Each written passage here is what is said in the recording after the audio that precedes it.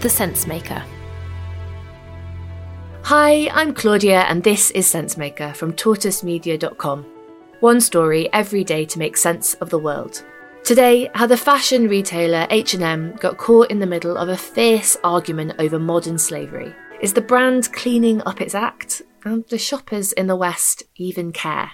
Here I am, worrying about the future. Again. Dear aliens, send help. No, but seriously, does anything we do make any difference? H&M is in trouble in China, and it's not alone. Since March, brands like Nike and Adidas have become caught up in an argument between Beijing and the West over human rights. Since around 2017, evidence has grown that China is committing crimes against humanity on the 12 million Uyghurs and other ethnic groups that live in Xinjiang. That's the country's westernmost region. It borders on Pakistan, Kazakhstan, and 6 other countries. Human rights groups and several governments, including the USA but not the UK, have said the Chinese state is committing genocide, something the Chinese government firmly denies. The argument has become a huge source of tension. But how has H&M ended up caught in the middle? Even when we're on a budget, we still deserve nice things. Quince is a place to scoop up stunning high-end goods for 50 to 80% less than similar brands. They have buttery soft cashmere sweaters starting at $50, luxurious Italian leather bags, and so much more. Plus, Quince only works with factories that use safe, ethical, and responsible manufacturing. Get the high-end goods you'll love without the high price tag with Quince. Go to quince.com/style for free shipping and 365-day returns.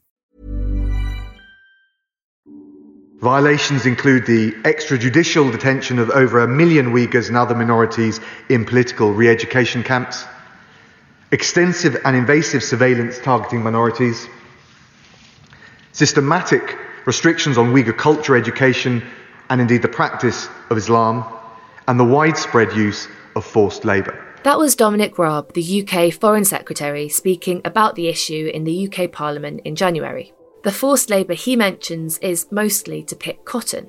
And Xinjiang cotton is big business. It's used in 1 in 5 cotton products. T-shirts, jeans, blankets, you name it.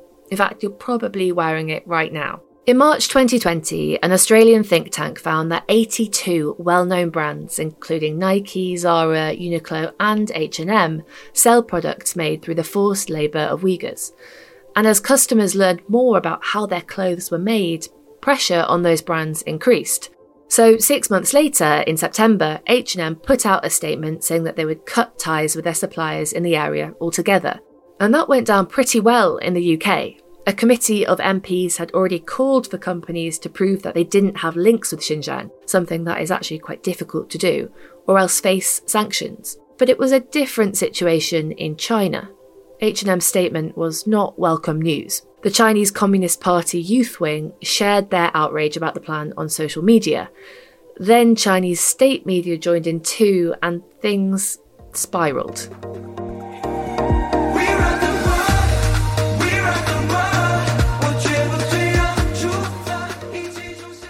The fight over Xinjiang cotton has spilled out into everyday life.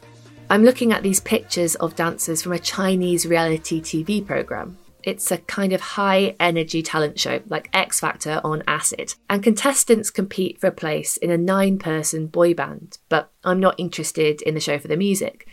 These pictures are important because the logos on the dancers' clothing have been blurred out. In this case, it's Adidas, but other brands which spoke out about Xinjiang, like Nike, have also been obscured. It's punishment for contradicting the government about Xinjiang. And for H&M, after that big statement in September cutting ties with the area, the backlash doesn't stop there. H&M shops have now been removed from Baidu Maps, that's the equivalent of Google Maps in China. Even if you know where the shop is, taxi apps refuse to take customers to the location, and you can't buy the brand online. The government has even threatened to stop them from selling in China altogether. So now H&M faces a dilemma. It's under pressure from both sides. On the one hand, you've got China, a huge market of 1.4 billion potential customers. It's actually H&M's 4th biggest market. And if they can't sell there, they will lose out. But on the other hand, customers are becoming more aware of the sustainability of their clothes, and they care how the people who make them are treated. There's a growing movement to support brands that seem ethical.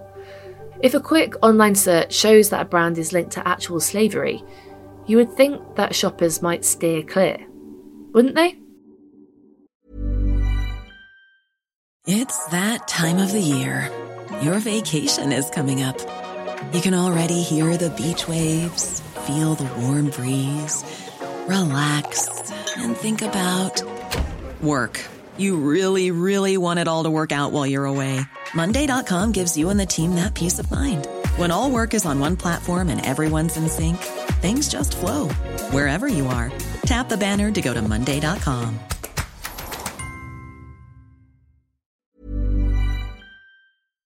The sad reality is, maybe not.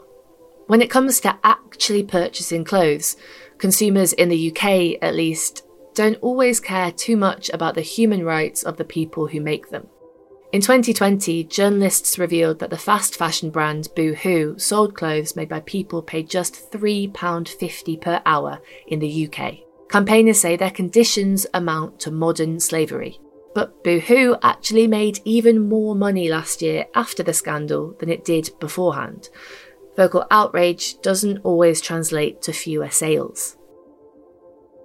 And so, already, H&M is backtracking on its promises about Xinjiang, saying it wants to, and I quote, regain the trust of its business partners in China. Other stores have followed suit. Muji, the Japanese company, said on Chinese social media that they even support Xinjiang cotton. Unless companies are required by law to rigorously prove that they aren't selling clothes linked to slavery, the spending power of China is likely to prove too tempting for big brands to ignore. UK shoppers are likely to keep buying the brands they covet for prices they like. And that means that for shops, at least, the argument about Xinjiang cotton will probably blow over. And instead, millions of Uyghurs will continue to pay the price.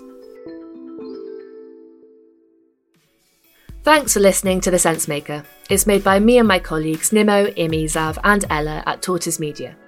At Tortoise, we host daily live events called Think-Ins, where we tackle one big topic at a time. On Monday the 19th of April, we're asking whether women are safe on campus as part of our ongoing investigation into abuse at UK universities. We'll hear from experts, other Tortoise members, and we hope from you. To be a part of it, take a free 30-day membership. Just go to tortoisemedia.com/join us. Today's story was written by Ellen Halliday and produced by Xavier Greenwood.